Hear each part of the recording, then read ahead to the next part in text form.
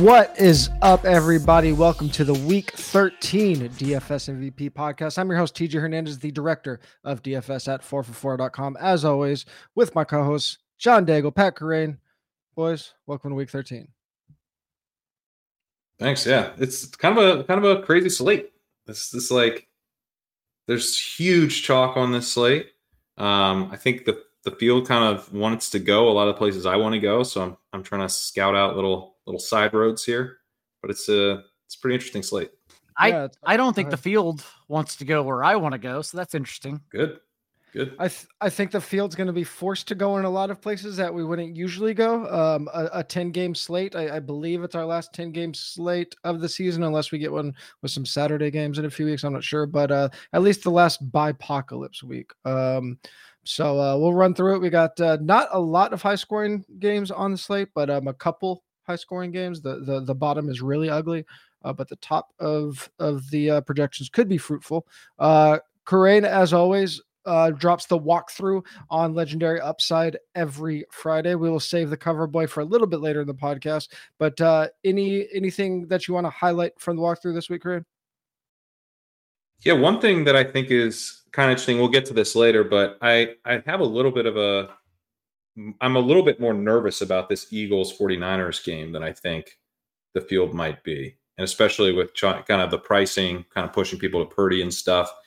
The whole deal with Purdy is you try to get to him without pressure. And the Eagles pass rush is pretty good. And they don't blitz. Sorry, you try to get to him without blitzing. Try to get pressure without blitzing. The Eagles don't blitz. So I think that's kind of interesting. At the same time, the 49ers and the Eagles are both pass funnels. And they're both really good offenses and they're playing each other. So it's like that, I think, is the big decision point for me on this slate and kind of this week of how do you handle that game. I think there are reasons that it can just not like be a total shootout. I think both teams want to be run first. So digging into the numbers on that, I just like, that's a true kind of range of outcomes game in a fun way. But this is where kind of the game theory element of DFS comes in of, the field's going to play it one way, we might swing the other. Yeah. Before we jump into that game, that's actually the one that we will be leading off with. Just want to remind everybody that if you haven't signed up for a DFS subscription yet, if you missed our Black Friday sale, you could still get 25% off of the DFS subscription at 4for4.com/plans with the promo code YouTube. And once you do that, of course, you can upgrade to the Solver, the best optimizer in the game. When you sign up for that, everything from 4for4, including our ownership projections and fantasy projections, of course, will automatically sync to the Solver. Before we get into that game, want to get both of your guys' opinion on a unique situation. We got a mega chalk in Zack Moss this week. We got an injury after pricing released. Classic running back free square, about as close to a free square as we're ever going to get these days. So, Daigle, start with you. How do you handle these situations, especially if you're players like us who are playing like single entry or 3-max? How you handle these mega chalk situations? If you're playing 150 lineups, it's not easy, but it's easier to be overweight or underweight. When you're only playing a couple lineups, you really have to plant a flag on these situations. Every situation is always different because everyone tries to talk about the player individually when that's not really the case. It's always about what it allows you to do in that particular slate. And I don't think we're playing a slate where you can try to pivot off of Zack Moss. The situation's too good. He's too good of a player. And since we're all trying to get up to Christian McCaffrey, Tyreek Hill, Kyron Williams, the list goes on, it just makes too much sense to play him and eat it with the rest of the field. So to me, it's a situation where I don't even need to think about it. I'm just going to play him and I don't care. Yeah, Corain, any thoughts on when we have we have him projecting for between 50 and 55% in that's in large field stuff, and small field stuff. Yeah. He might be 70 or 80%. Any thoughts? I think he will be. Like that? Yeah. Yeah, I think he will. He almost comes preloaded. He would be an awesome play if he was $1,500 more expensive.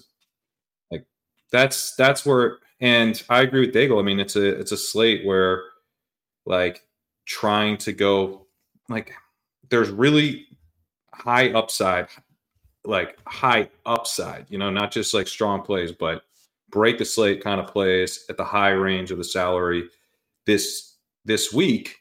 And so we would naturally be looking for this type of guy. And here he is. Moss has been awesome this year. The Colts are a run-heavy team. The Titans are not as good of a run defense as they were last year. You can run on the Titans. They're not bad in run defense, but they're not amazing. And I think Moss probably won't even be like a total zero passing with Taylor out. So I also think that the Colts will move the ball because the Titans stink in pass coverage. So this is they're going to want to tilt to the run, but they should be a productive offense here in this spot. So getting the running back attached is nice. And then it just ultimately comes down to, like, at 4,600, what does failure even look like? Failure feels hard at 4,600. Yeah, I mean, when we get down to the crux of what DFS is at its core, right, we're looking for the most value under a salary cap, and we get a $4,600 running back that has already proven that he's going to handle 90% of the backfield work, if not 100%, without Jonathan Taylor. You just kind of go with that.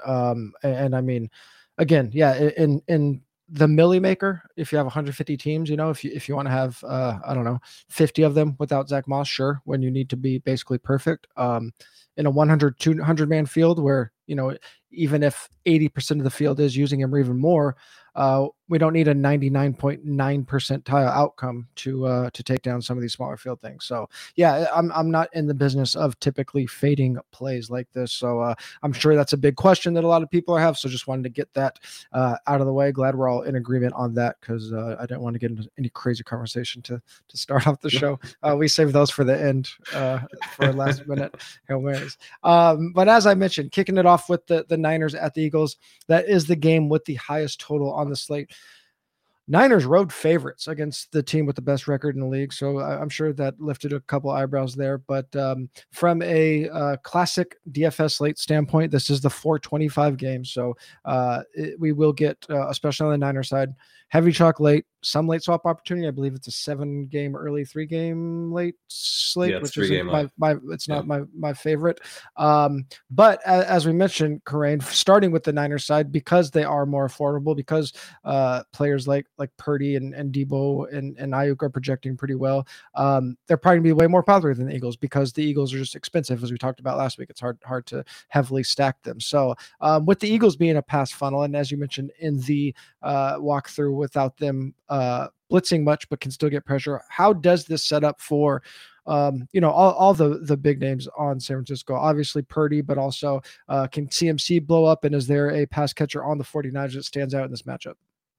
Yeah, I mean, I think the field kind of gravitating to CMC makes a ton of sense. Regardless of how this game goes, he's going to be involved in a big way. The other thing is, like, if you're looking at how this game, or how the 49ers could be a little bit less explosive than usual, it's because the Eagles do have a strong pass rush. They rank 5th in quick pressure rate. They rank 5th in ESPN's pass block win rate. They're 5th in PFF's pass rush grades.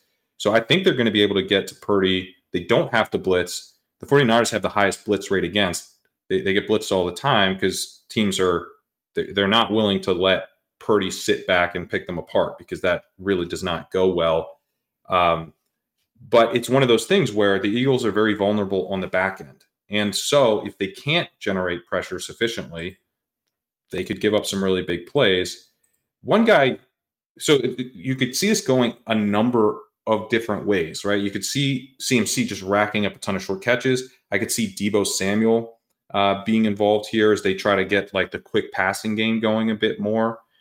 But Brandon Ayuk also is kind of interesting. He has been their go-to guy when they aren't being blitzed.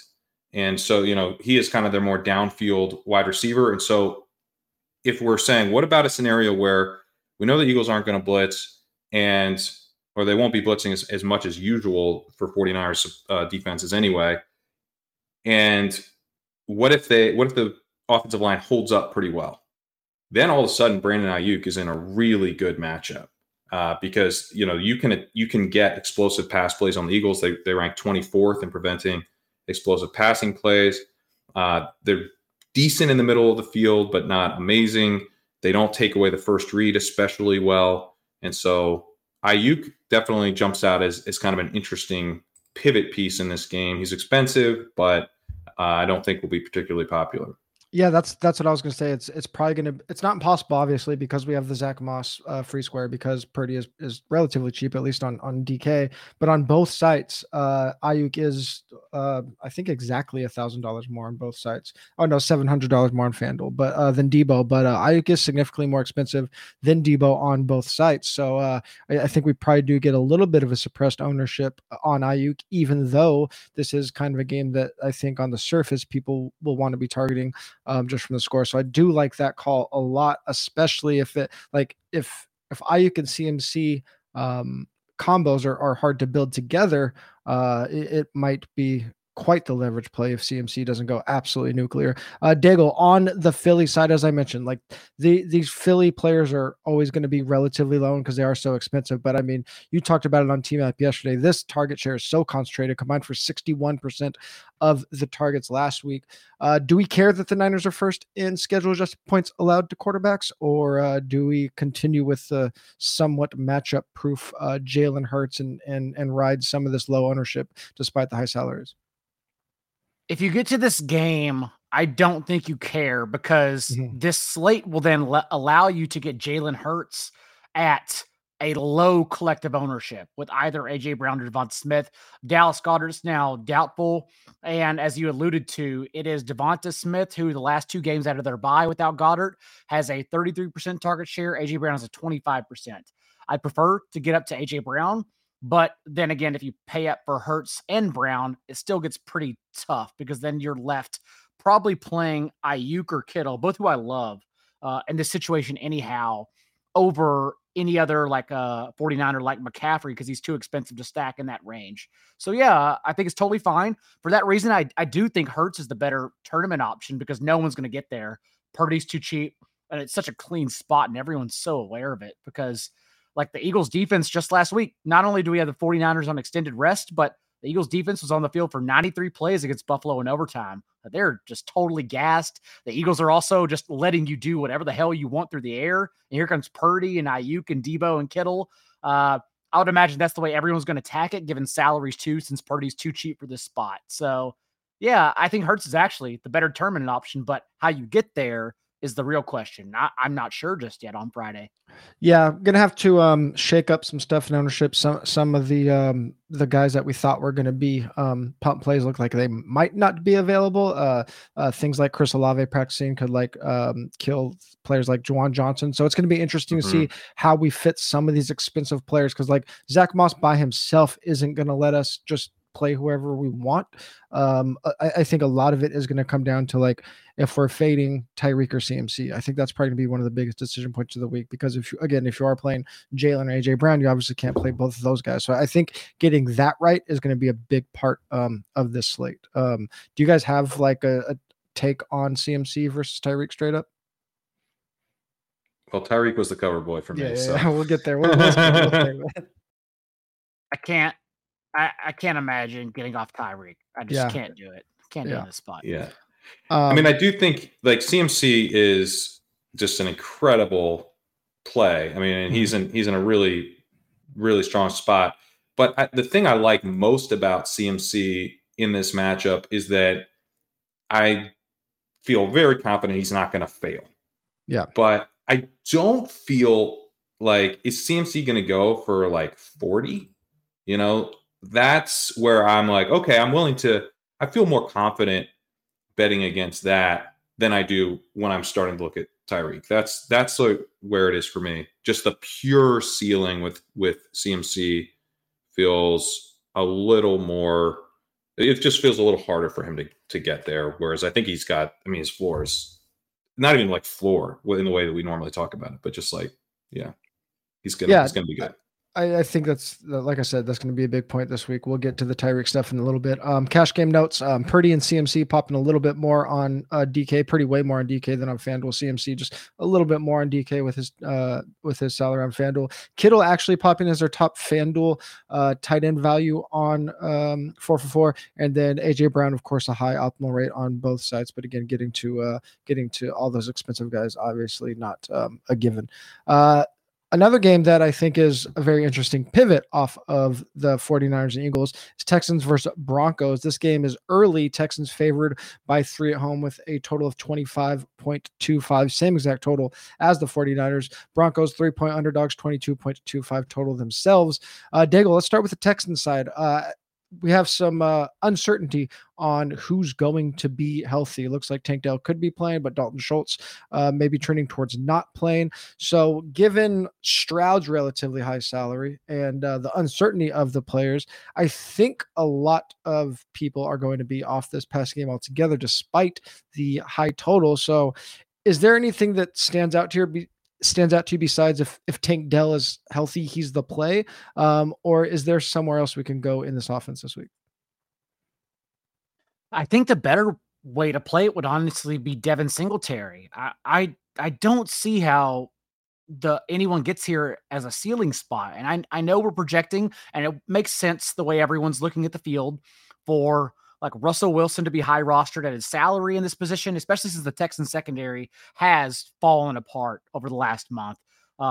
Baker Mayfield, Joe Burrow, Trevor Lawrence all reached at least 8.6 yards per attempt against them. Trevor Lawrence was just the QB1 overall against them. So it's a good spot for Russell Wilson and whoever you want to stack with them. I get it.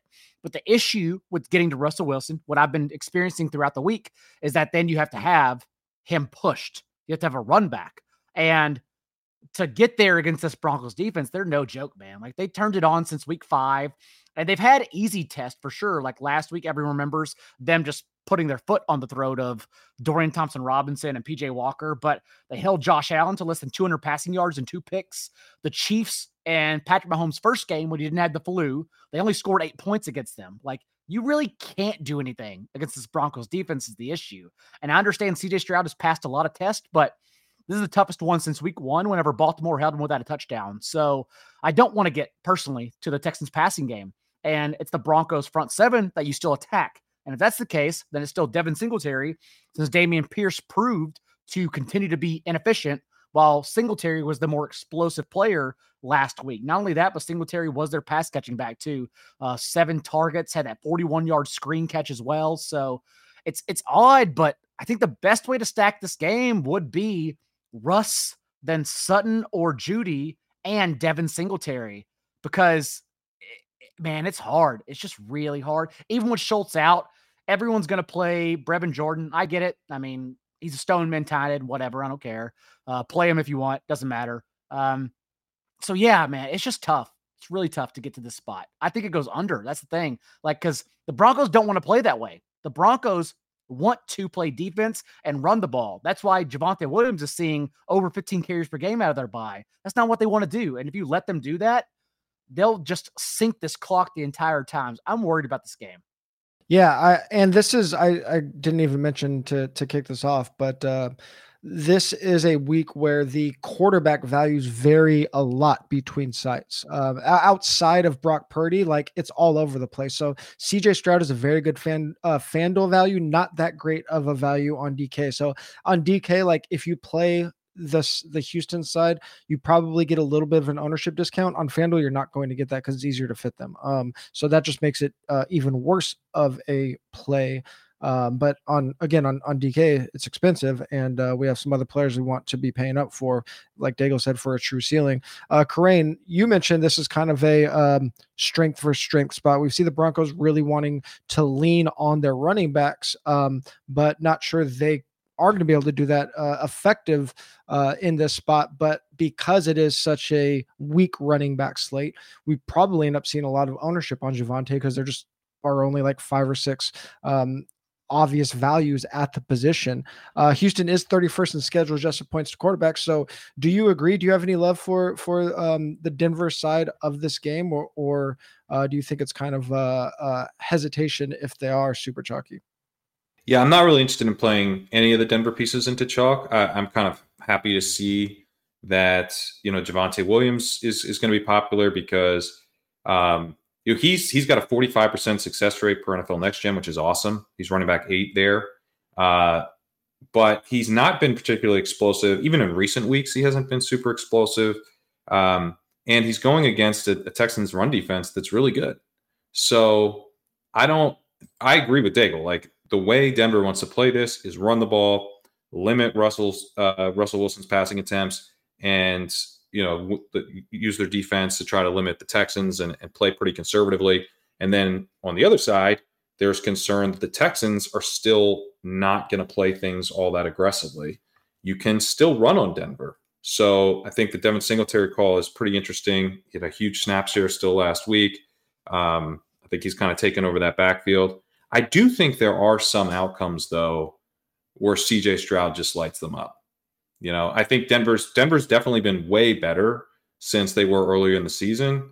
But like an EPA per play and stuff and success rate, if you look, starting in week 6, they're still like middle of the pack. They're not. I don't think and so it's certainly possible that Denver's kind of gotten it to where this is like a really tough test. But I think it's also possible that they're like fine, and CJ Stroud is a superstar. And so if I'm going to get, especially as pass catchers, the tough thing is, I'm playing on DraftKings and he is so expensive. And it's like, man, am I going to pay $8,100 for CJ Stroud when like Tua is $7,900? And so there's like other ways to go that I think with guys who have really high ceilings. But I do have a lot of interest in Texans pass catchers at low ownership. I think that's a really interesting way to kind of slot guys into lineups. I don't know that I'm going to go super overweight in terms of like really stacking it, because I do have concerns about this game when you've got two offenses that would probably prefer to play conservatively. But can there be some big plays downfield? I think there can. I think the Texans can have some success here. Like last week, whenever Jags Texans we talked about, and the 4-4 Discord was freaking out because they thought we led them astray in not having Trevor Lawrence in cash games. But again, it's about the big picture product. It's about the scroll, not the one line in that scroll. And Jalen Hurts then came and just dunked on everyone, so we were okay, as we knew we were. We got winning lineups had the skinny stacks of Nico and Calvin Ridley. That's kind of what this game reminds me of. Like if Tank Dell and I don't know, Jerry Jeudy or Courtland Sutton again come in as a skinny stack in the winning lineups, I think that would be the way to play it rather than trying to get the entire exposure. Because yes, that's where I'm at too. CJ Stroud is a god. I never want to bet against him, but it's about what's in front of him. And if he can reach his ceiling to win a slate at his salary on any given week. And I don't personally think this is the one whenever Tua and honestly Purdy just have the best matchups possible. Yeah, and going back to some of the injury statuses that we're waiting on, the Chris Olave, if he's active or not, is going to have a really big trickle-down effect. If he plays and Juwan Johnson's ownership goes down, then I think we could see Brevin Jordan's go through the roof, especially on DK as like the obvious punt play.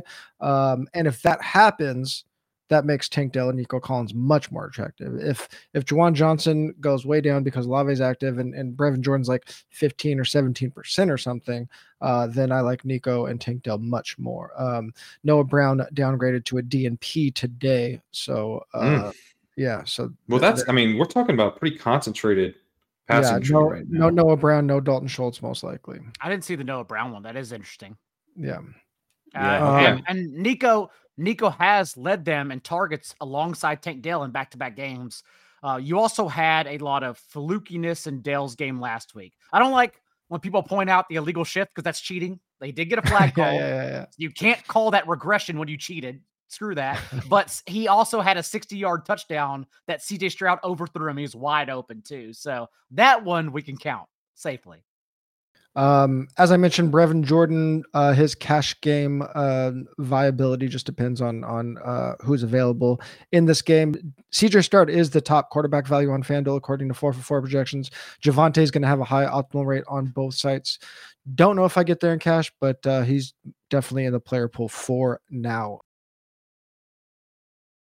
Prize Picks is North America's largest independently owned daily fantasy sports platform and one of the most exciting ways to play DFS. And best of all, Prize Picks is simple.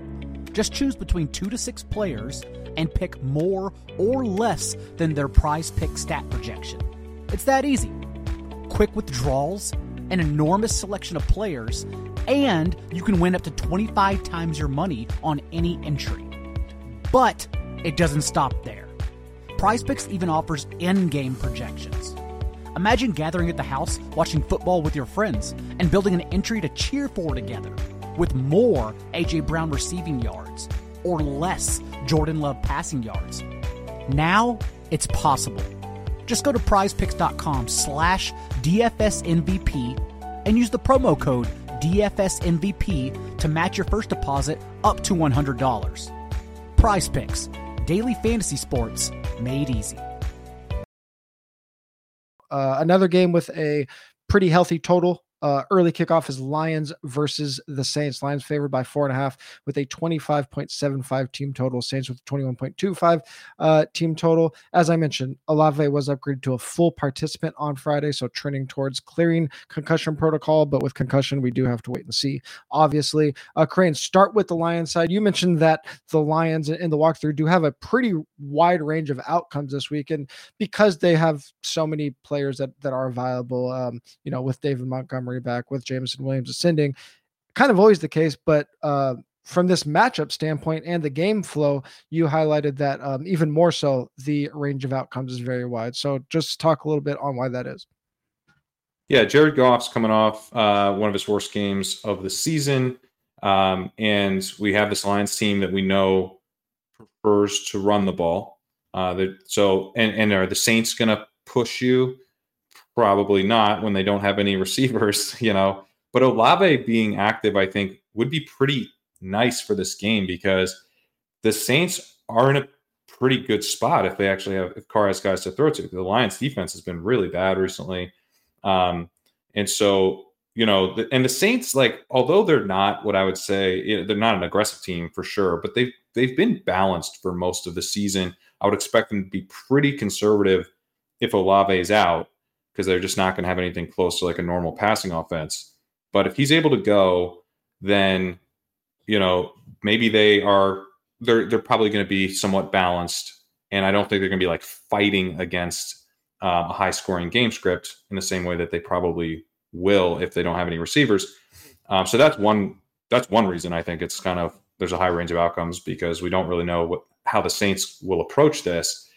But I also think what Goff is looking at from a matchup perspective, he's got the Saints defense that's 9th in dropback success rate against. They're 11th in EPA allowed per dropback. So they're pretty solid. They don't allow explosive passing plays. They're pretty good at protecting the middle of the field.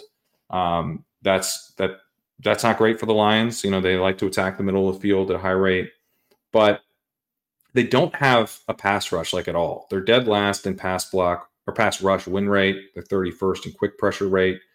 And the Lions rank 3rd in EPA from a clean pocket. So they are one of these teams where if they can protect Goff, and they only have done okay in pass protection this year. So getting this total lack of a pass rush is pretty nice. He should be able to have some success with time to throw. So it's a little bit difficult to figure out right now because we don't know if Olave is going to go. But I could see this game being kind of sneaky fun. And I think there's ways to play it. Specifically, Jahmyr Gibbs, I think, is pretty interesting because, he's kind of got elements of both game scripts where he's still, got a high ceiling in a few different types of game. But, I think Amon-Ra St. Brown has a pretty high ceiling in this game. Sam Laporta is interesting.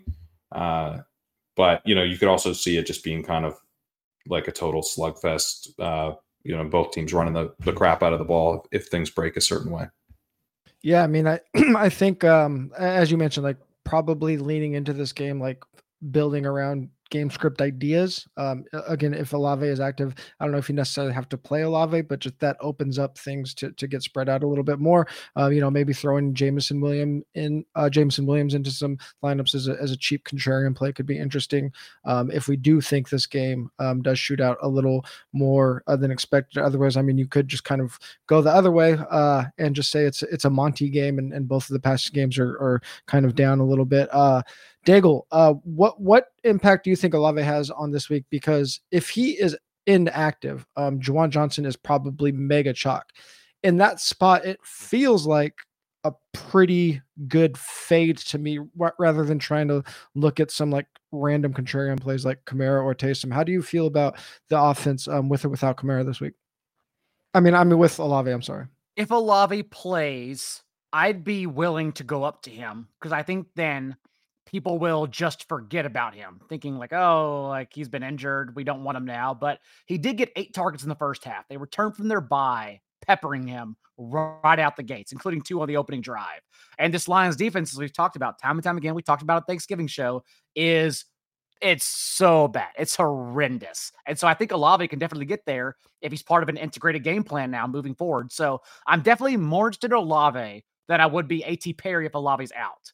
I think a lot of people will get to A.T. Perry too, but we already saw, and maybe he still gets there. I think I'd still rather pivot in his range, like to Greg Dortch or something like that. Because one, everyone wants to play A.T. Perry. You can already see it coming from a mile away. And 2, yes, I think the answer would be Juwan Johnson. If that's the case, then I'd probably rather get to Brevin Jordan, since everyone also was only trying to play 2 tight ends and Jordan and Juwan Johnson this week. So it's really just going to come down to Sunday morning and who we get active. But I think the most interesting one would be Olave with Gibbs. My issue with Gibbs, if Olave's out, is that then he's still going to be overplayed. And if that's the case, like you said, I think Montgomery's the much better play because they've literally been splitting all the touches and carries out of their last 3 games out of the bye when Montgomery came back. And they have as many explosive runs. They've just mirrored one another in that element as well. And it only went to Gibbs, all the uses behind the scenes on Thanksgiving because Goff was so bad. He just had those early turnovers and they had no choice but to keep Gibbs out there. But if we think the Lions just run away and win by 2 scores, Montgomery's going to be out there the same, if not more, at 20% less ownership. So to me, it's kind of looking like a Montgomery and Lions game personally. Yeah, what's Monty's salary? He's 6,500 on DK, $200 above Rachaad White, who's probably going to be one of the chalkiest running backs on the slate, and close to Gibbs, who will also be probably quite chalky as well. So I do like that. Olave is interesting because if we look at his salary, 6,900, if people are going to play Perry or Juwan Johnson, Olave is sandwiched between Nico Collins, Michael Pittman, Brandon Ayuk, Devontae Smith, all kind of at the same salary, all players that DFS players probably want to play instead of Olave. So Olave could go way under the radar if he is active, especially I would like Olave if he's active. Yeah, especially if he's not active until Sunday morning. Yeah. Yeah. That might end up being one of our more favorite plays of the week. Yeah, this week is going to have we're going to be busy on Sunday morning, it feels like. Dolphins at Commanders. Dolphins the highest team total on the slate, favored by 9.5 in a game with a 49.5 point total. Commanders 9.5 point underdogs with a 20-point total. We got a full practice from Devin Achane on Friday, so that muddies up thing in the backfield. Daigle, I mean, this is the softest matchup we're ever going to get for Tyreek and Tua. We've kind of already touched on Tyreek a little bit. I mean, what are we doing here? Are we rolling out Tua doubles? If Achane is active, is it too messy of a backfield to try to get contrarian in that spot? Like, how do we get unique here if everybody's just playing Tua and Tyreek and they get all the points anyway? That's the thing. I don't think people are playing Tua. Not that it's unique enough. Maybe it is to play Tua, but definitely Tua doubles, Tua onslaughts with Achane. Yep. Gosh, I wish Achane was ruled out. I had Jeff Wilson locked in all week, ready to go. And now Achane's going to play. And again, Achane's not the kind of player you worry about limited touches because Achane's career is going to be limited touches. Like, it doesn't matter. 8 to 10 touches is 100 yards if he's healthy. It actually helps us, honestly, in tournaments. But the last time we tried to do this, he got injured again. But Mike McDaniel even said earlier this week that they are being extra cautious and he's not going to play unless he's healthy. So, I mean, I've made worse decisions than running a 10-touch, 200-yard potential player out there. So I'll probably definitely run him out there with Tua as well to get extra exposure. But it's, as you mentioned, it's the cleanest spot possible. Since they traded Montez Sweat and Chase Young, the Commanders are dead last, even below the Giants in pressure rate. And from a clean pocket this year, Tua has completed 76% of his passes for a league-high 20 touchdowns. I don't know how Tua fails to get to 300. I don't know how Tyreek doesn't reach at least 180. I don't know how anyone fails in this spot, honestly, outside of injury. It's just too good of a place. Yeah, and I mean, I think we could safely say that Tyreek is on like record chase now. He's going for 2K yards, and we see teams like that chase stuff like that. Like Tyreek's going for 2K. He needs what does he need? 700? Yeah, I think, what is it, 125 a game or something like that? He could get 705. He might get it today. He might get it Sunday. Yeah, 705 on Sunday, sure, yeah. As I mentioned, I think a lot of this slate is going to come down to the ceiling between CMC and Tyreek. Obviously, DFS isn't as easy as just picking one or two players, but that's really what it's feeling like this week. Karain, you gave a really good breakdown of why Tyreek's ceiling is tremendous in this spot. Obviously, the matchup against Washington is the softest one if we just look at points allowed, but you really broke it down by time to throw for these teams and why it sets up so well for Tyreek. Yeah, and with the walkthrough, I try to pick a cover boy. Usually that's like a little bit not like the obvious massive guy. I did not do that this week, and I just named it Tyreek Hill week because I'm just like, I know I'm not being sneaky. I'm not telling you anything you don't know that Tyreek Hill's an amazing play, but this is we've kind of been waiting since the beginning of the season when we're like, oh, they figured out how to get him wide open for the middle of the field again. He's gonna have some massive weeks this year, and this really does feel like the spot. The time to throw thing's really interesting because when you look at routes of 2 seconds or less, so these are very quick throws. We're looking at Jalen Waddle actually leading in yards per route run over Tyreek Hill. Waddle's at 3.68 yards per route run, and Hill is at 3.07. So still very good, but Tyreek Hill has a 4.02 yards per route run this year, so he drops by almost a yard per route when you look at these quicker throws. And the reason that I'm looking at this is because, as Daigle pointed out, the Commanders can't pressure anybody after they traded their pass rushers. It's weird how that works out. They're 31st in quick pressure rate since trading Young and Sweat. And so we're looking at a situation where the Dolphins probably are not going to be having to scheme up as many of these quick throws. The other thing is that when they played the Jets last week, the Jets had the lowest pressure rate of the week against the Dolphins. The Jets have a good pass rush, but we saw the Dolphins go very conservative, very run heavy. They're kind of being proactive in protecting Tua, not really giving the Jets a chance to pressure him at a high rate. I don't think we have to worry about that either. The Dolphins can come into this, and even though they don't have a great offensive line, they only rank 23rd in pass block win rate, they should feel very confident that they can drop back and not be worried about a pass rush. And then on those dropbacks, Tua should also have some time to throw. And then you kind of just go to the obvious thing of like, oh yeah, Tyreek Hill is super fast, and they try to get him downfield. And if you give Tua time to throw, that is what they're going to do. He has an absurd 4.68 yards per route run on throws lasting longer than 2 seconds, on routes lasting longer than 2 seconds. So there's longer throws or not super quick throws. His yards per route run is insane. Waddle's at just 1.34 on those throws. So the offense really sort of shifts to Tyreek Hill when they have time to throw. And I think we're just going to get a lot more of those types of dropbacks in this matchup. And then you have this other dynamic that's so awesome where Sam Howell has actually played okay. His EPA has not been great over the last 2 weeks, but his success rate was pretty strong. I think they're going to be doing, I think, more of the quick passing game stuff. And I think they will probably move the ball okay.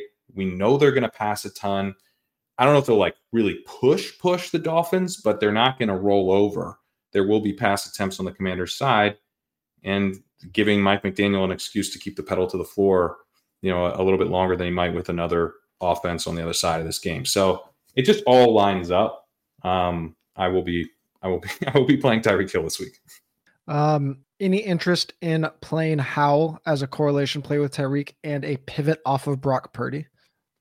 I do have some interest, but I think it depends a little bit on like what happens with these other cheap tight ends, because I think Logan Thomas is interesting, but he's not like an amazing play.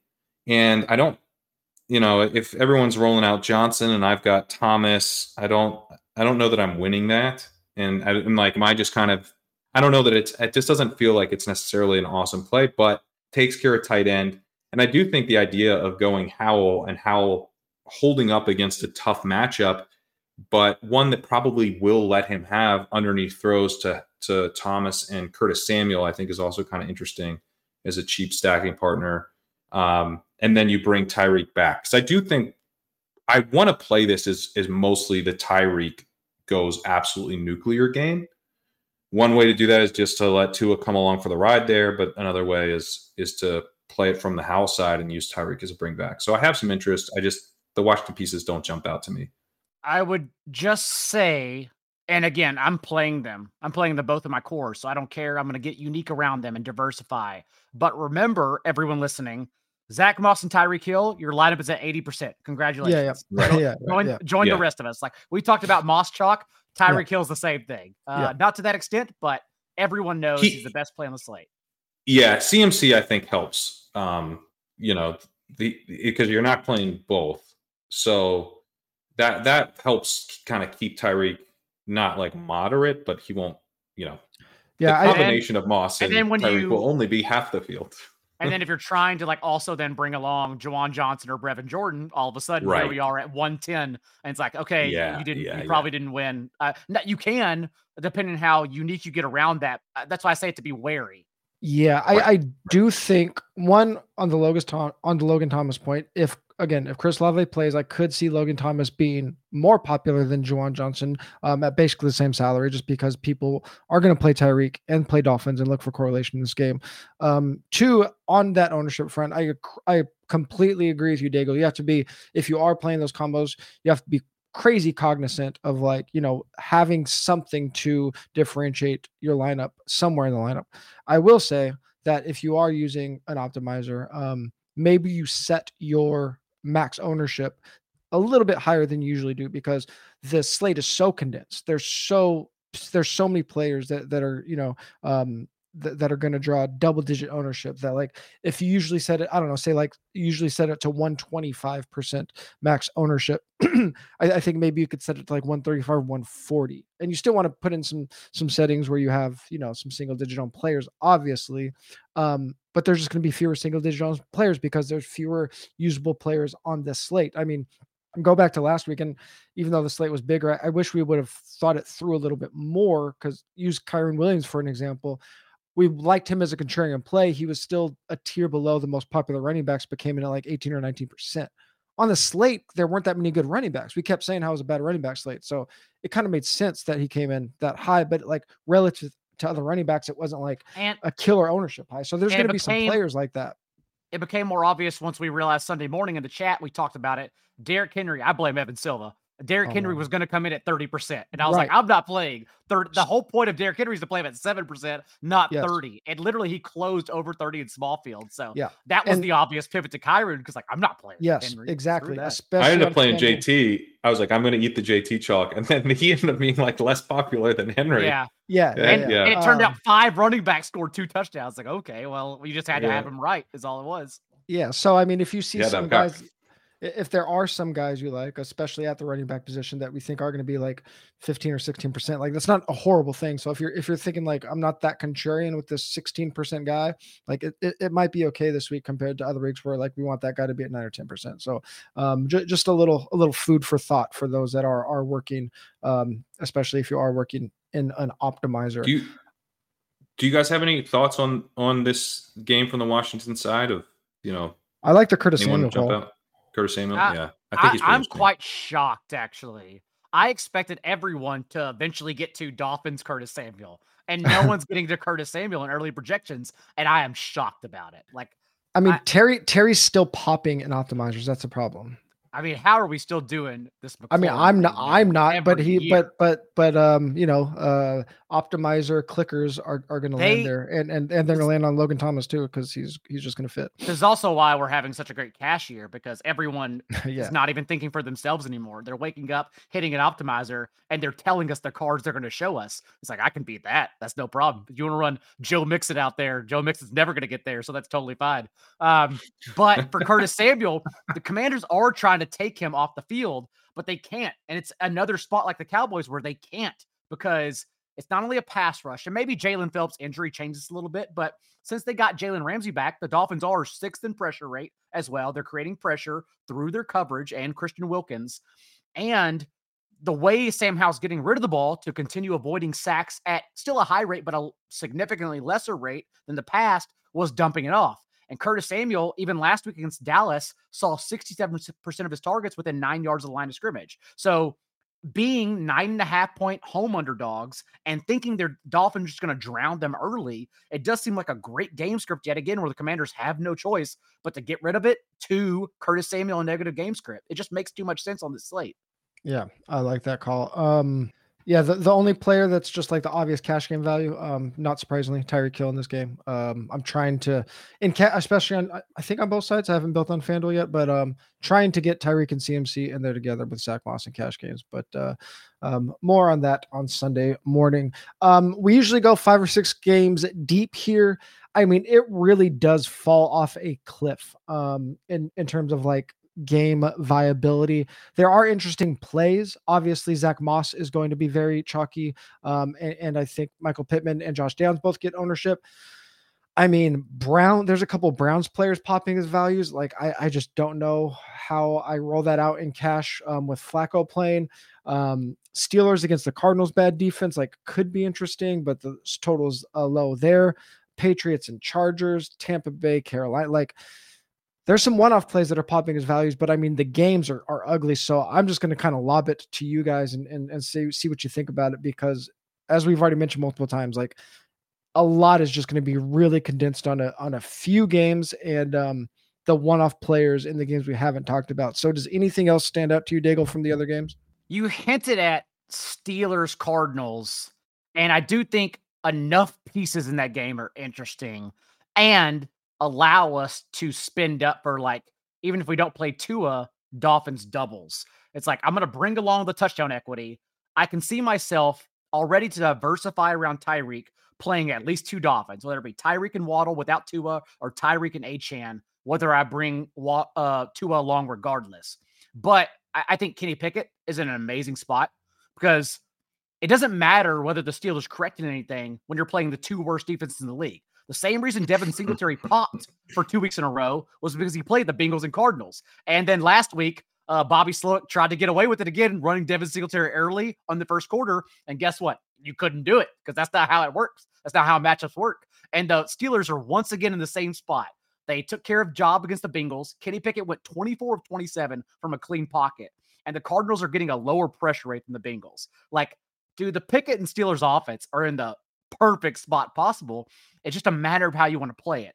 Maybe it is getting to Pickett, which I'm very open to on this slate. Maybe it is like either Najee Harris or Jaylen Warren. Maybe it's Deontay Johnson. I don't know, but either way, they're all in the perfect spot to yet again do very well, because their salaries are also priced as if they're in against a tough defense. That's not the case whatsoever. So I like the Steelers side quite a bit and running it back with either Trey McBride or Greg Dortch here. Trey McBride, we talked about this last week. His salary is now in the position where you can fade him and be comfortable with it. Previously, it was under 4K. The usage was too good. Now it's whatever. Like, if you don't want to get to him because he's too high priced, totally understand.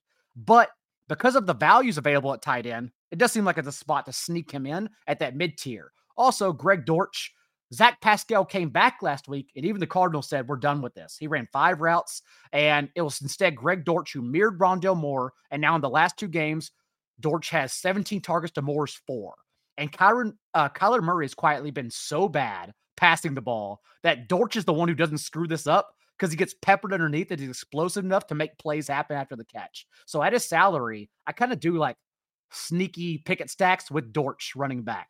Yeah, Trey McBride, another guy we have to keep an eye on. DNP Wednesday and then back-to-back limited practices Thursday and Friday. So that can have some effects on, again, tight end ownership seems to be very fragile right now while we wait on some injuries and just this game in general. I like those calls a lot. I would like to see, again, after everything like kind of settles down, where Jaylen Warren comes in at. A lot of people wanted to play him last week. Again, there's not a lot of running back. There's going to be some guys that I think are higher than expected. I think there's going to be more 3 running back lineups than we are used to because Zach Moss opens up so much salary. We usually see about 30% running back in the flex on DK. I think that could be closer to like 50 this week. So it'll be interesting to see where Jaylen Warren lands at, because if we can get him at like 15%, I like that play a lot. If he comes in at 23, 24%, not so much. And if you want to spend down at quarterback, you can play him with Kenny Pickett. Like that. That's true. Yeah. One thing on this game. So Marquise Brown has been DNP all week. Yes. And he ended up being a great tournament play last week after back-to-back DNPs. So, but I mean, do you guys think he plays? He's not practiced. It sounds like Gannon was encouraged. It sounds like they're still going to run him out there. Is he as good of a play as he was last week and no one was on him? And we talked about that Sunday morning too. I don't know. But the Steelers defense also is like, dude, it's all schedule based because this Steelers defense is still pretty bad. Minkah Fitzpatrick is coming back, but even when Fitzpatrick was available through week 8, they were allowing the 7th highest rate of explosive passes. That's what annoys me and gets you back to Kyler, because he's literally 32nd in completion rate, 10 yards downfield since he returned. He's only been getting by on rushing touchdowns. And when the bottom falls out on that, you're looking at like a QB 15 on the week. So I'm a little worried. And he's too expensive. But I like the Dortch play, and I like I like McBride. I think he's not going to be sneaky, but there's a bunch of other places that people are going to want to go at tight end this week. And, I don't think it's going to be hard for him to become mega chalk like he's been, several times this season. And it's about the collective pool. So like if Kenny Pickett gets there, and I don't even think it's 300 that he needs to get, if he gets to 250 and 3, which is very much possible, and it's Jaylen Warren and Deontay Johnson or Greg Dortch, that is enough low salary to where then you can get to Tyreek, Brandon Ayuk, Christian McCaffrey, Jalen Waddle. You get the 2 or 3 of those guys. That's the whole point of Kenny Pickett. Yeah, that's 5,100 Kenny Pickett is pretty damn interesting. One thing I'll say is like, we have some high stakes teams that need quarterbacks, and like we tried to get Pickett in some spots and we're outbid. We're like picking Pickett up to play him for, like Josh Allen teams or Lamar Jackson team, whatever. Like we, got to fill in. Pickett's looking pretty appealing in those spots. And so, sometimes like thinking across formats can be helpful. The blocker right now in DFS, at least on Friday afternoon, as we all know, these things change in 48 hours, but the blocker right now, I think everyone would rather play Russell Wilson personally. Yeah. I think people want to play Russ in cash games to spin down. And if that's the case, I think we can still sneak Pickett in here, at least on Friday. Yeah. I mean, if everybody is playing, Russell Wilson and Brock Purdy, it's not like we're like dodging, these huge ceiling gains from the expensive guys at like 20%. Like a lot of these, Tua and Jalen, their salaries are going to be pretty restrictive. So like, it's not like we need Kenny Pickett to go for 350 and 3, 250 and 3 is. And fine. I shouldn't be selling you just on pick. I'm trying to sell you the Steelers pieces to get to wherever else you want to go in life. Yes. And I'm into this. I actually have a couple of pieces from this game picked out as my favorite plays, but that like the way I think is most interesting to me is to go Warren and then McBride Dortch, and you get you kind of get the cheap pieces, you get tight end taken care of in a way that's not going to be as chalky as it has been to play McBride, and you also keep quarterback open on a slate where I do think there is some ceiling at quarterback. So, I mean, Pickett's certainly in play, but Dago, I was wondering if you were going to mention Freiermuth with the Pickett, because I mean, who are you bringing along with Pickett other than Warren? And Freiermuth played a lot and got a lot of opportunity last week. Yeah, Deontay Johnson's target share held up, and he dropped a touchdown. I understand he put out a Hall of Fame lowlight reel after the game, basically not trying. He also stood up and apologized. That was so good, man. Dude, it was crazy. That was a grown ass man trying to feed his family, not trying, like publicly not trying. It's crazy when we see those this time. He was of the year. strolling. I've never seen an NFL player Those stroll. situations always pop up this time of the year, though, where like teams are said they're quitting.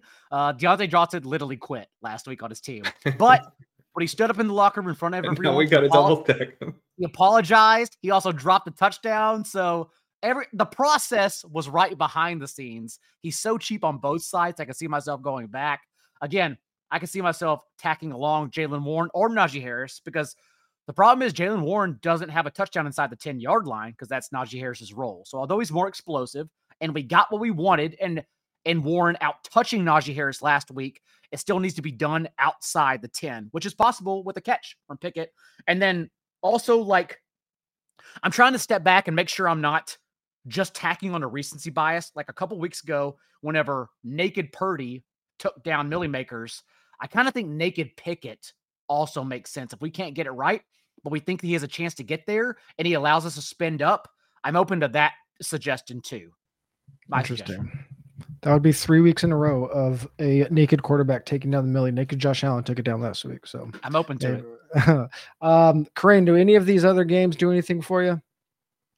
I did just want to mention Tampa Bay, Carolina, because, you know, Tampa Bay is obviously such a bad pass defense that Adam Thielen is kind of interesting to me. I mean, he's in the mix, and you know, we've got this change in play caller and head coach now that Frank Reich's gone. Thomas Brown was more aggressive in his 3 games, and I thought smarter. Like he pivoted to the run against the Colts. That's kind of what you do. He avoided the Bears' run defense, avoided the Texans' run defense, and was pretty aggressive in those games. Bryce Young, I don't have much faith in, but you know, I kind of think this is a pretty interesting spot for Adam Thielen, and he's not super, super expensive anymore. So, you know, I want to mention him. Mike Evans, also on the other side of this game, is a little interesting. I probably don't end up going there, but he's in a pretty good spot. But, you know, Rachaad White, if I'm going to do it, I would probably bring Thielen back on it and just do like a little mini that way. The worst name among an entire season where I've said Desmond Ridder, and I've said some terrible, terrible names on this show. The worst name is that Steven Sullivan for the Panthers is the Stone Men, and both Hayden Hurst and Tommy Tremble are out. So I'm just saying, if everyone's getting the Stone Men, Brevin Jordan, you can play Steven Sullivan, who is a wide receiver in the SEC, converted to tight end, because he's going to run every route in this game against a soft Bucs defense. That's all I'm saying. I love this part of the show so much. It's great. We have Brevin. But we also have Steven Sullivan. We also have Durham Smythe. No, but do we really? No. Other players that are as we mentioned, Rachaad White, who Corinne just mentioned, projecting as a cash game value. Zach Moss, obviously the chalk of the week. Josh Downs on FanDuel and DraftKings projecting quite well, getting some random high projections from Elijah Moore and Joku given their salary. But don't think I get there in cash games. Still have a lot to think about by Sunday. Again, a lot of injuries kind of impacting where we're going to be going. I'm going to leave the tight ends out of this for now because we have so many question marks around how tight ends going to look. So, I mean, I think we kind of all agree that Tyreek is our favorite chalk play. So, and Zach Moss at his salary. So let's just talk about Purdy, Rachaad White, and Javonte Williams. Those 3 guys are probably going to be quite chalky. Out of those 3 guys, Corinne, is there one that stands out as a pretty clear fade to you? Purdy, Rachaad White, and Javonte? I think they're all like fine play. Javante's probably the one I'm least interested in, but these are the types of plays that I'm not that interested in on this slate, where I'm like, man, Moss is very strong, massive chalk. I want to play Tyreek, who is not sneaky at all. What does that push me away from? It pushes me away from these exact types of plays. Like I can't hold hands with the field on Rachaad White and Moss and Tyreek. So I'm probably going to go find other avenues from all three of these players. I'm probably fading all of them, and it has more to do with the slate dynamics than them being like real bad plays.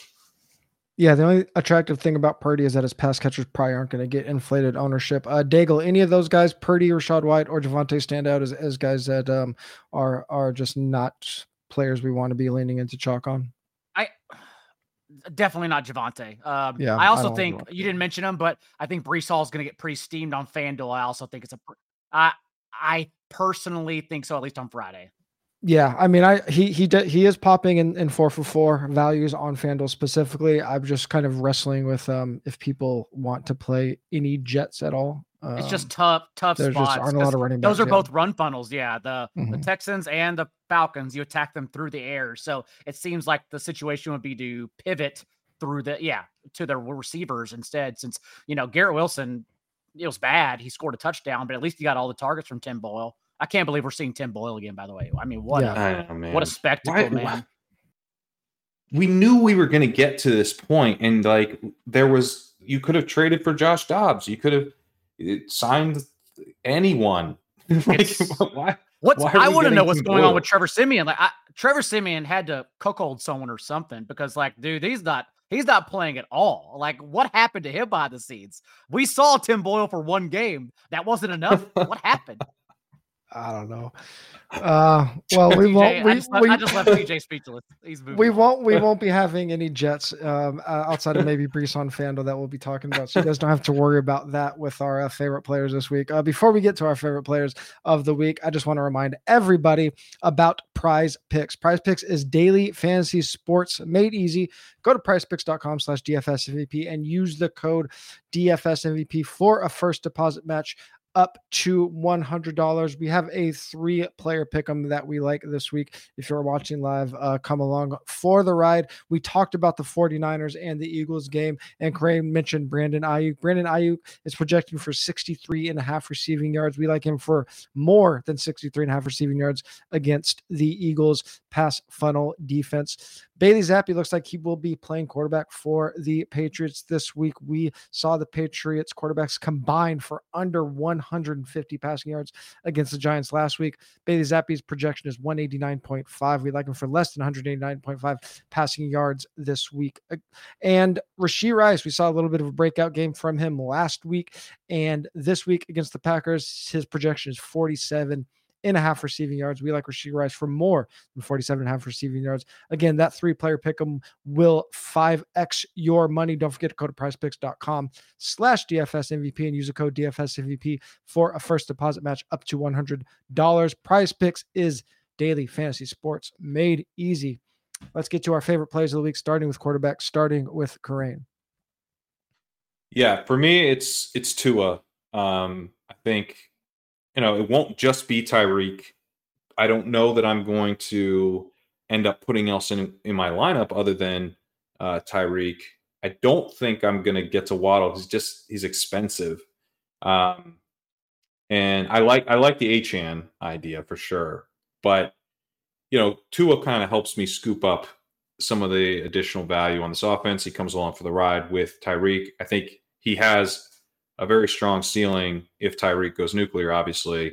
I think we can do some cheap pieces on the Washington side as well. So even if it's a single stack with Tua, taking care of tight end with Logan Thomas, getting, cheap Curtis Samuel involved, all pretty interesting ways to play it. So Tyreek is going to be popular. Tua does not look like he will be. And that just kind of makes it's not enough to get different, but it's kind of a starting point on a slate where getting different is going to be important. Yeah, for sure. Daigle, I think, kind of convinced us all on this quarterback play to close out the pod. Daigle, your favorite quarterback? Convinced might not be the right word, but I love it. I like it. I sold Kenny Pickett as hard as I could. I understand I'm certainly open to it. I think it's a good play. He's never been top 12 quarterback in fantasy. This could arguably be the week because it's such a soft spot. I don't understand. I don't think people understand how much the Cardinals defense has crumbled over time. So if it allows us to get where we want to go, that's where I want to go. Can we just on the Cardinals? What's this thing? They made Zach Ertz give them money to be released. Crazy. I didn't get it. Like he had to forfeit a game check or something. He had to forfeit a game check in order to be released because they're that petty. Is that what? Okay, I mean, yeah. Then he'll sign. He's going to sign with the Eagles. It just makes too much sense. He said both. Right. He wants a Super Bowl contender. They're also banged up at that position, have no depth there as well. So he'll sign there. He'll be a better player on the field than in fantasy. Maybe we use him like in a 2-game slate in the playoffs. Super Bowl showdown winner, Zach Ertz. Brock Purdy is the cash game quarterback, especially on DK. Top value there. He's the only quarterback that's a top 3 quarterback value on both sites, according to 4for4 projections. As I mentioned, quarterback value is very spread out between the sites this week, but Brock Purdy stands out as the best value. Going on to running back, Daigle. We have not talked about this game much. Last week's hero is in a tough matchup this week and probably goes under-owned again. I definitely think Kyren Williams checks in under-owned because he's going to be between Jahmyr Gibbs and Christian McCaffrey, maybe even Alvin Kamara. And I don't think anyone will get there with Zach Moss when it's going to come down to the Browns injury report. But if everyone is as banged up as they were last week, like the Browns aren't even an intimidating defense. Kyren Williams can have his way here. Matthew Stafford can have his way here too, because we're waiting on Myles Garrett, who was DMP throughout the week. Jordan Elliott, I believe, is going to play, and Denzel Ward's also out. This is not the same unit whatsoever that everyone has trembled against. So if we get the right injuries to fall our way, Kyren Williams is going to have the same ceiling, and no one's going to play him whatsoever. I would like to be on him. Yeah, definitely a good way to get unique there. 7,200 on DK. Obviously going to be tough to fit him with the expensive pieces, but if you're not playing CMC, you could probably fit Kyren in with Tyreek pretty comfortably. Karain, which running back do you like this week? I'm into Jaylen Warren, 5,400. Everyone kind of ran over and ended up, he kind of was like a steamy guy last week with people getting excited about the offensive coordinator change. It's worked a couple times to just go back to that guy, right? We had the Deontay Foreman. Sure. You just play it the week later. You had Devin Singletary, just play it a week later.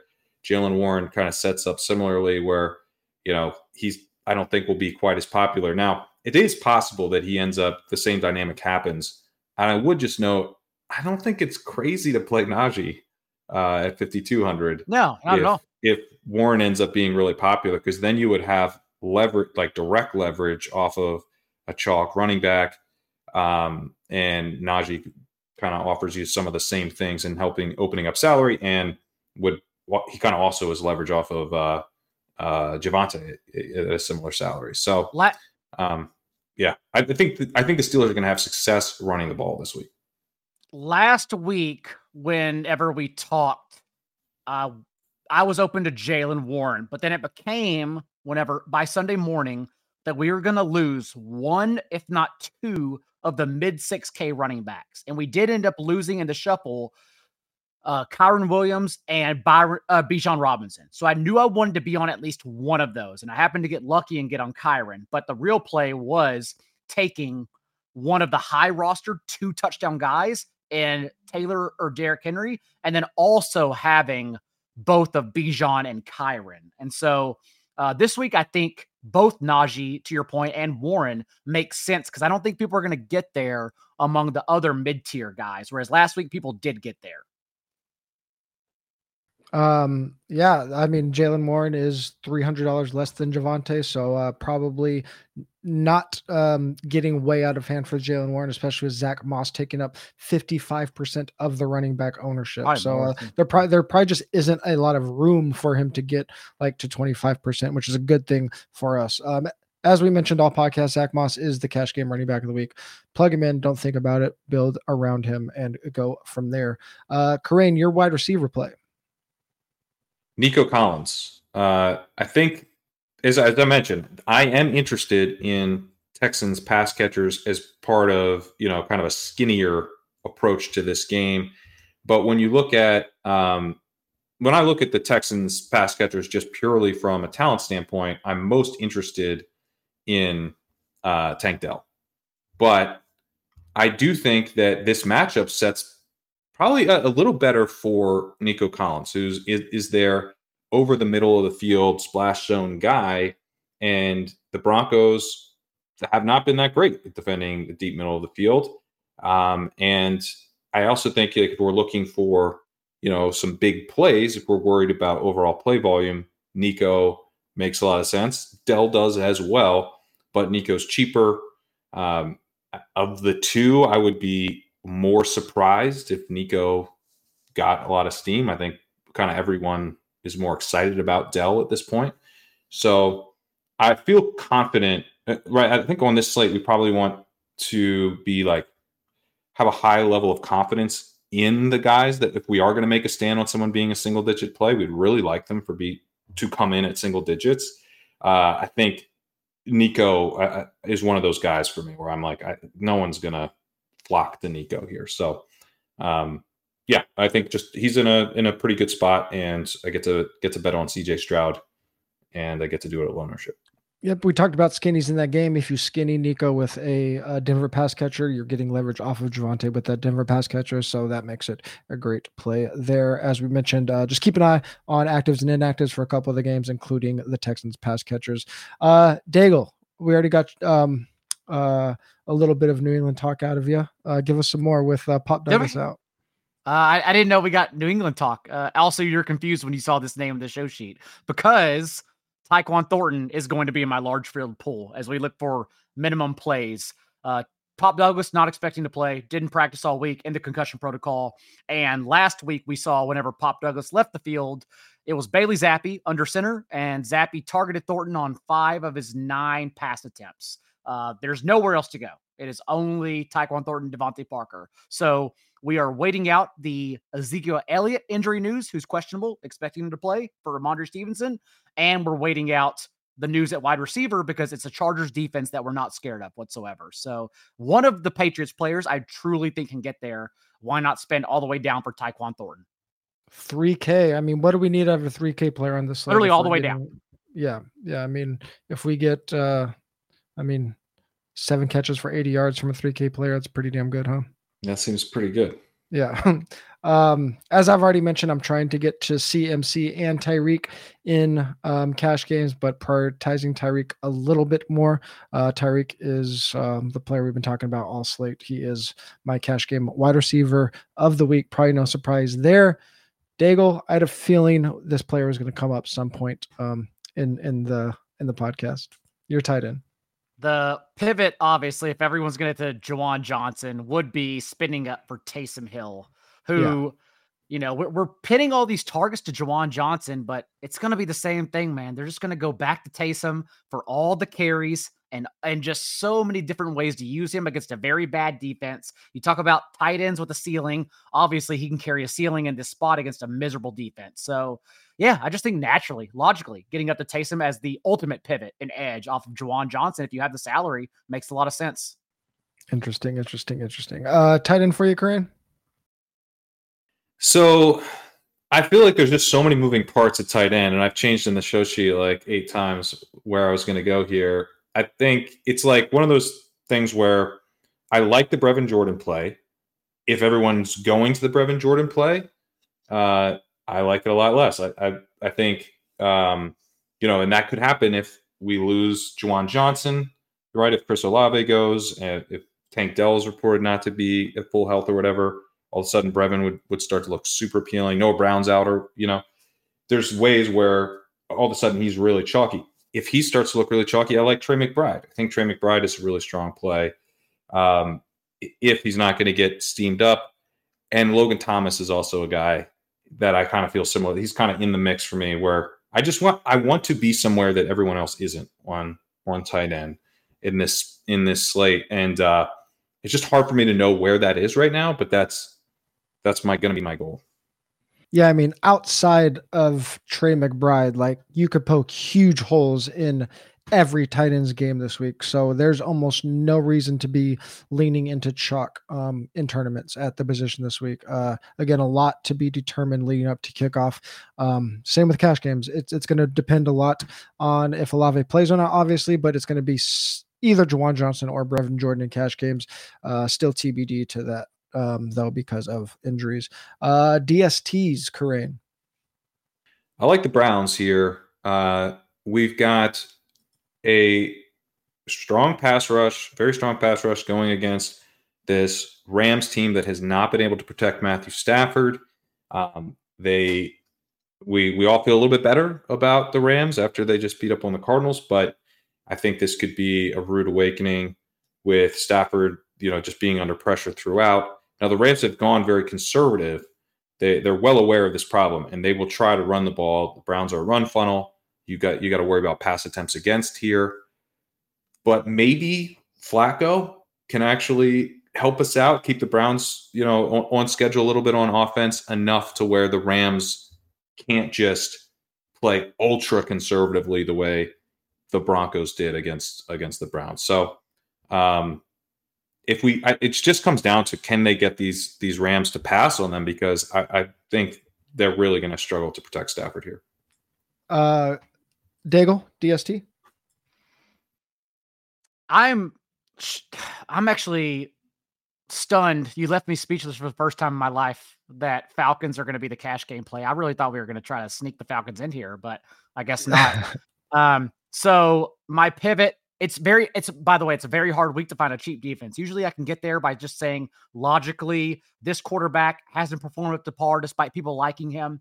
But even like the Browns and Texans are expensive defenses, so I can't get there. So I think the cheapest, most logical one is the Lions, because again, the Saints defense at full strength may not get there anyways because they're so bad. But with no one out there, if Olave is absent, dude, like the Lions, again, it's probably like an alt bet game for the Lions where they win by double-digit points. Like, it's not pretty for New Orleans right now, both on the offensive and defensive side of the ball. So Lions defense to me is an obvious one. Yeah, it's not auto click on the Falcons at 3,400, but they are projecting as our top. They're value. my favorite. They're my favorite play of the whole week. We talked about Tim Boyle in there. If you could get to that 3,400 price tag against the Jets in cash, definitely want to do that. As we mentioned, a lot to be determined this week. It's going to be a very busy. Did you have one more thing, Daigle? No, I'll scratch my beard. All right. Well, very, very busy injury week going down to the wire on Sunday. So if you aren't in the Discord yet, make sure you get in the 444 Discord. Use that promo code 25 for 25% off. The code is YouTube, 25% off at 444.com/plans. Links to everything in the YouTube description, links to Legendary Upside to sign up for the 444 DFS plan and to upgrade to the solver.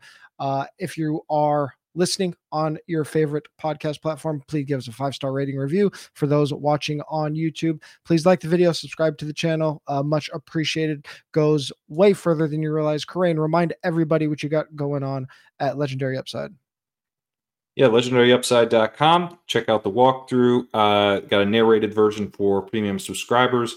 I also have, for anyone interested in the playoff best ball tournaments that are rolling out now, going to be doing content on that. Going to be doing a version of rankings for that. And so check out the Legendary Upside podcast feed, wherever you get your podcast. I'll be doing a kind of a intro pod on what we're doing / how we're attacking those formats on Monday.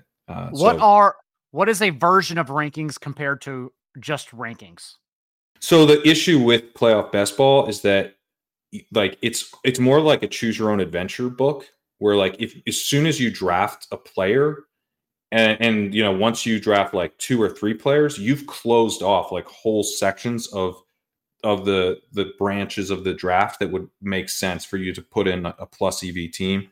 And so you really can't just be like, oh, this guy like fell, a bunch, so I'm gonna draft him. It's like, well, that team is very unlikely to be alive with the other teams that you have by the time you get to the conference championship game, when you need to have enough live players to really have a chance to finish, to advance, and then, have enough players in the Super Bowl to take down the whole thing. So it's a different type of format than, traditional best ball, traditional fantasy for sure. So the rankings what I'm trying to get to is a sort of a dynamic way of doing this, where it'd be more of a ranking based tool.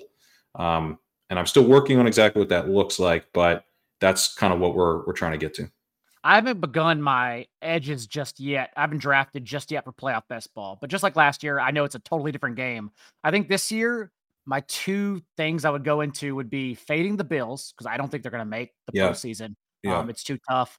And they've been overdrafted for weeks in these. Yeah. And finding out who the number 6 seed in the NFC will be. Because if you can get that right, the Lions are paper tigers, and hosting a home game, nah, get out of here. Like, they're getting knocked out first round. I love it. Appreciate that. Definitely looking forward to that on Legendary Upside, because we like playing football games and as many different formats as possible. If you want more from us, you can follow us on X/Twitter. Pat is at Pat Corain. Legendary Upside at Legendary Upside. Daigle is at Not J Daigle. 444 is at 444 Football. I'm at TJ Hernandez. We'll talk to you guys on Sunday morning.